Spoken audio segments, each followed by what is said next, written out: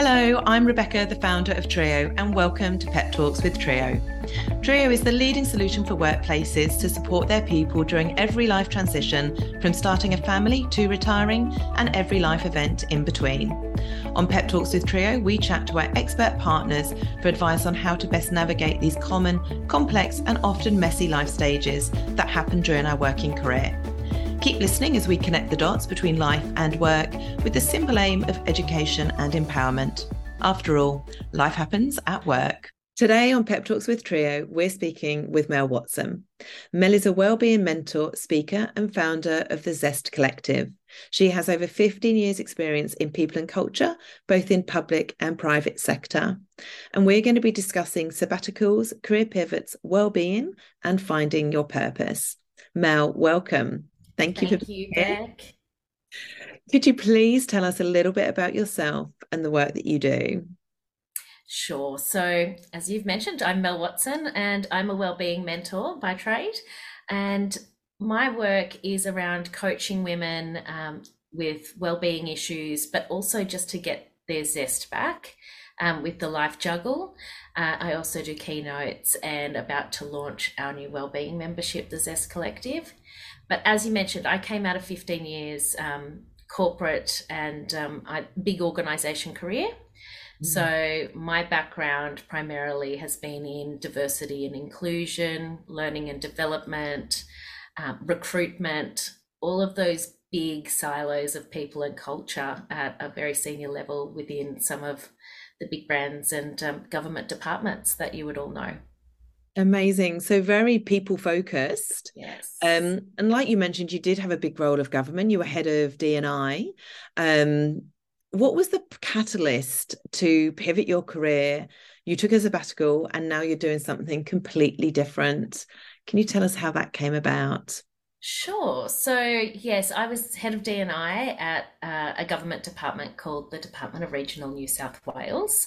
And it was a new function, so built that from the ground up. And it had been about 12 months since I'd recovered from a period of burnout. So things were going really well, kicking all the goals, but I just started feeling these familiar feelings in my gut. And there was a little niggle in the back of my head that, oh God, I don't want to get burnt out again. And people started to notice as well that my work wasn't suffering, but my energy levels were not what they usually were. And so after a few conversations, obviously with managers and things like that, decided that I would take a period of 6 months off and just really, one, get to the bottom of this. Had I not recovered properly? Why was this happening when things were going really well? And probably a few weeks in, got the blood test back, and it was actually Hashimoto's. So it wasn't me burning out. It was just my thyroid decided to pack it in, and there's medication for that. But the blessing was I was already on sabbatical, and that kind of gave me that space to reconsider things that I wouldn't have otherwise. Yeah, it's the space thing. We're on a hamster wheel, aren't we? Yeah. Often. And we don't ever really sort of jump off and evaluate ourselves, our lives, where we're going. But before we look at what you've done and where you're heading, can we just touch on that burnout? Because burnout is really prevalent at the moment in the market, in the society, let's say. But I often wonder what does burnout look like? What are the symptoms? How would we know that we're burnt out as opposed to just tired? What happened to you, and what did you need to do about it? Yeah. Okay. So that's a really interesting one because you're right. A lot of us, unless we've been through it or unless we know someone who's been through it, we know about burnout, but we don't actually know what it looks like. And there are some really common, everyone has their own symptoms. It's like everything else, but there are some really common ones that most people experience in the lead up, which are fatigue. So that's a really hard one because we're quite often tired when we're not burnt out, but fatigue and lingering, ongoing fatigue, where it's not necessarily that you've been really busy or that you've had a bad sleep. It's just this constant feeling of just not having energy. Mm. The second one is cynicism, which a lot of people don't realize. You just start feeling just, oh, that'd be right. Like you're not seeing the best in things. You've got quite of a cynical attitude, whether it be towards your work, or, oh yeah, that colleague's always late, or oh, why would I bother doing this? They don't look at the report properly anyway. That kind of internal monologue where you're noticing that your self-talk is quite cynical. Mm. Um, A glass and half full outlook yeah, as opposed to glass half empty outlook as opposed to the glass half full. yeah. And even if you're not a particularly upbeat, positive person generally, it's not just feeling down, it's that really suspicious, cynical internal talk. The third one is generally physical symptoms. So once you're starting to get physical symptoms, it's because you're tired and you're getting down the end of the funnel, and that's headaches, feeling unwell, not just feeling tired, but feeling physically not quite right. What else? Just that really physical, almost like you might start feeling like you're getting a lot of colds, or you're never quite recovering from that sniffle you had a couple of weeks ago. You'll just physically not feel well, not necessarily sick, but just not well.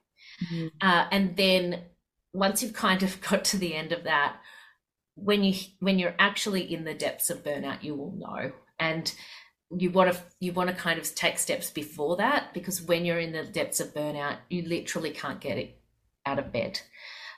Brain fog is huge. The inability to make decisions, just simple decisions, because your mind and your body are just so fatigued that you can't even make a decision on whether you want toast or cereal for breakfast in the morning. That's kind of one of the very defining things that my GP taught me when he said you're burnt out, is the decision fatigue is like one of the very defining things that someone who's a high achiever, makes big decisions every day of their life, Mm. can't decide what drink they want It's at basically. lunchtime. So is Yeah. it like when you sort of talk about brain fog, like you know what you need to say, but you can't get the words out, or you're in a conversation, then Yeah. suddenly it's gone? Yeah, exactly that. It's like you're forgetful when you haven't been forgetful before. You'll just start feeling like, am I losing my mind? Like Mm. I never forget things, and I completely forgot to turn up to that meeting. Or like I said, I know I want to say something in this meeting and I have an opinion on this, but I can't piece Articulate together the words. words. Yeah. Yeah, yeah. So that's sort of brain fog. But also, just as I said, when it gets really bad to the point that you're a decisive person and you actually can't make a decision without help on very basic elements Mm. of your day to day, that's a huge warning sign. Mm. If you're finding that you're really decision fatigued, that's a huge warning sign. Okay. And burnout can obviously land you up in bed. If we're trying to catch people before we get to there, and I mean, at the moment, it's obviously a really challenging time for most people. Most people don't want to risk putting their hand up saying, look, I'm not feeling great. I think I'm burnt out. I need to take some time off because, the economy and everything else is so Mm. challenging at the moment. And I guess does lead into a bit about what you do, but what would your advice be for somebody who's there and who really does need to start taking steps before they're actually, and obviously if you need to take time off work, take time off work, Yes. Yeah. Yeah. but what can we do before we get there?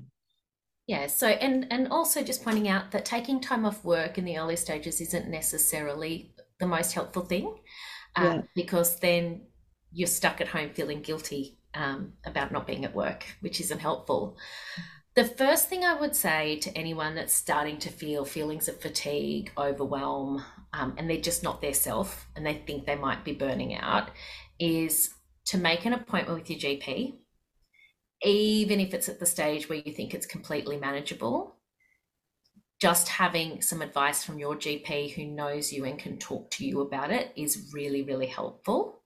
and they can point you to some resources for your individual requirements. For instance, if you're feeling depressed with your burnout, they can refer you to Beyond Blue or get you some counselling. If you're not, but you're having trouble with sleep, which is a massive issue with burnout, they can help you with that as well. So it's not a one size fixes all, and seeing your GP is so, so important. Stuff that you can do for yourself. First and foremost, pick yourself a weekend or a day or somewhere where you can have a rest before you tackle any of the other tips, because you need to recognize that if you're in burnout, you're probably a doer, and the first thing you'll want to do is do something to fix it. But what your body actually needs is for you to spend, even if it's just a few hours, spend some downtime. And that doesn't mean in bed. Like, you could go and read a book, you could go and do some gardening, something that you like to do, but that isn't focused on fixing, to give your brain a little break. That's the very first thing. And then the next thing you can do from there is look at your boundaries. So have a look at, how much time am I spending at work? Is this an expectation I'm placing on myself? Or have the boundaries kind of dissolved and I'm not actually having any downtime where I'm not thinking about work? So boundaries are really, really important. And then when you're setting your boundaries, how can I set some time in a really sustainable way? Understanding we're all busy. How can I set that time where I have time for myself and my self-care at least once a week?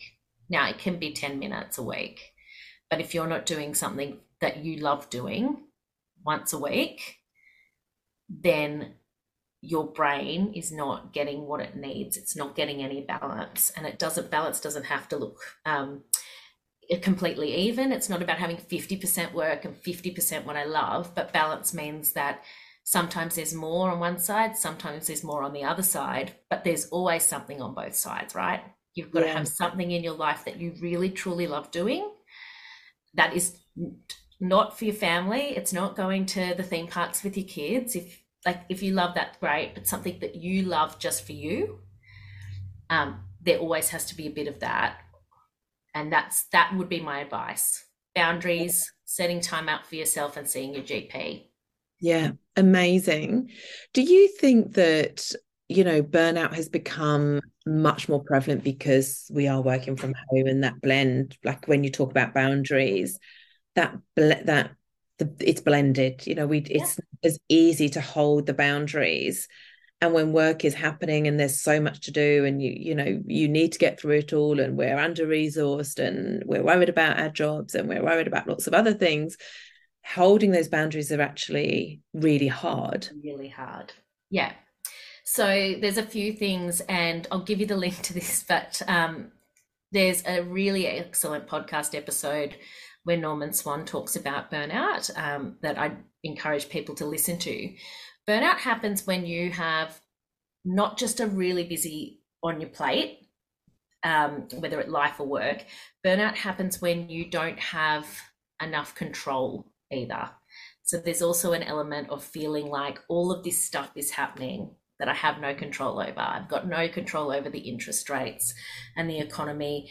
I've got no control over the unemployment rate going up. I've got no control over all of these things, and I'm just in the middle trying to make it work. And that sense of no control will have been sustained now for everyone globally for over 3 years. Yeah. So it's surprising that this is escalating. Absolutely. So we throw in there a world pandemic where people have to work from home. So they're not quite sure where the start time and finish time is. Then we throw in that, and I'm not saying working from home is bad. It's actually brilliant for a lot of people, but throw on top of that, homeschooling your kids while you're trying to work from home and you can't leave your house. Like, that's the ultimate loss of control in a matter of weeks. People didn't have control over their lives, and we still haven't recovered from that. But you're exactly right. Then now our legacy is that we've been working at all hours to work around those things. And it's really, really hard to set those boundaries back in place. We're like, you know what? It's 5 o'clock. at 5 o'clock, I close my laptop, I go and have a shower, and I go and do something else. Like, it's hard because you're not leaving or going anywhere, and you've gotten used to kind of piecing things in wherever they go. Yeah, and picking up the laptop at the end of the night and start, looking at your Yep. screen and getting all of that going on before you're going to sleep, and then you're not having any quality sleep. Okay, they were amazing tips. So thank you. So fast forward, you felt those symptoms or signs coming back. Yeah. Actually, your blood test came out that it was Hashimoto's, which is a treatable but non-curable autoimmune disease. And so you're on sabbatical. And how did things evolve? Because it would have been so much easier to go back into that really nice big job that you obviously loved and had worked really hard to, from a career perspective to get there. So what was going on for you during that sabbatical where you decided to pivot completely? Yeah. So just one, having that space, right, to really critically evaluate how happy I was, and if I go back there, what's the next 12 months, what's the next 2 years? Like, it would have been very easy to go back, but what's next, right? So there was that. There was also just happy circumstances that I cannot do nothing for very long, and I could there was only so much stuff I could do with my own family and so on. So I started a blog, which was just for me to keep up my writing skills. And I was writing about, burnout and staying organized and ADHD, because I've got ADHD, and just a bunch of stuff. But every month I'd do a sabbatical update. Like, this is what I've learned this month. And I remember it was about the second or third month, and I nearly wrote, I have learned that I am not my job. Like, I've literally learned that I'm this person with interests that are not just diversity and inclusion, and not just being really great at what I do. Yeah. And that was kind of a wake up call. I was like, okay, that's kind of scary in a way, that it took taking months off your job for you to realize how much of your identity is tied up in that.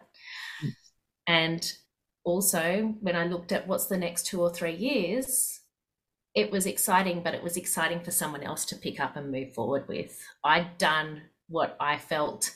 I was really, really proud of what I'd achieved, but I just felt like there was something new and different. And if I didn't do it now, if I went back, I was scared that I would go back and I would never leave. Yeah. Well, it's very easy, isn't it, to fall back into the security, and I don't blame Mm. anyone for taking that route at all.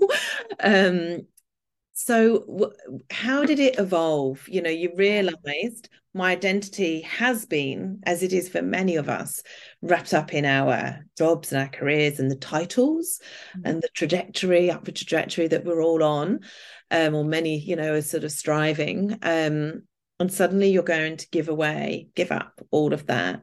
And did you have a vision when you just made that decision, or did you go, I know it's not that, and I'm Mm. prepared to give that up whilst I find out what it is? It was a bit of both. I think I'd made the decision in my mind that I didn't want to go back quite a bit earlier than I actually resigned. So in my brain, I wasn't going back, but I wasn't going to resign until I knew what I was doing. And I thought, I've been having these conversations about burnout forever, right? I was a people manager in my formal role. So I had predominantly women working in that situation we were just talking about. Several staff members went through burnout. I'd been through burnout. I was now looking around, and a lot of the really capable women I knew were going through burnout, and I either were going through it or looked like they were getting close. Yeah. And I thought, you know what? This is what I need to do. I can help these women. I've been there, but not only have I been, I know a lot of the health and wellbeing experts Yeah. that I can pull in, and create something where it's accessible, and it's not a logistical nightmare to get yourself to go and see somebody, where you can get information. So that was literally the idea. I didn't know much more than that. And then I decided that I'd put self-care boxes with it, with small Australian businesses to help that person stop for 5 minutes when they got their box. Yeah. And Which are beautiful, by the way. oh, thank you. Highly And recommend it people just look into kind of those. evolved from there. It was just this idea that women should be able to get access to well-being as easily as they get access to Uber Eats. Yeah, love that concept. And how, I think it does seem to be a lot of women. I'm sure it's not just women, but the women seem to suffer with this because of the juggle, and we're sort of taught that you can do it all and you should be able to do it all.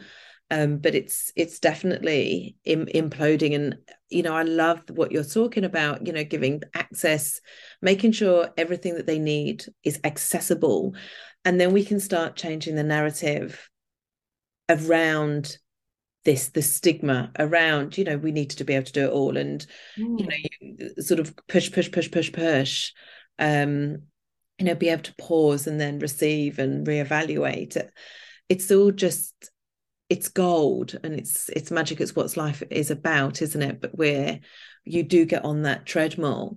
So where are you now? Like, what are you offering, and what are you seeing, the outcomes, and where are you taking this? So the outcomes have been really exciting, actually. So the first brand was called What Melly Did Next, because that was the name of the blog, and it just kind of rolled. And we had the little wellbeing membership where we got the guests in and they got the self-care box.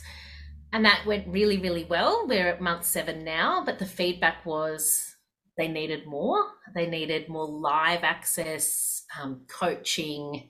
So we've actually split the brands and we're about to relaunch the membership as the Zest Collective, which will have different tiers as well. So to suit different women's needs, different women's budgets.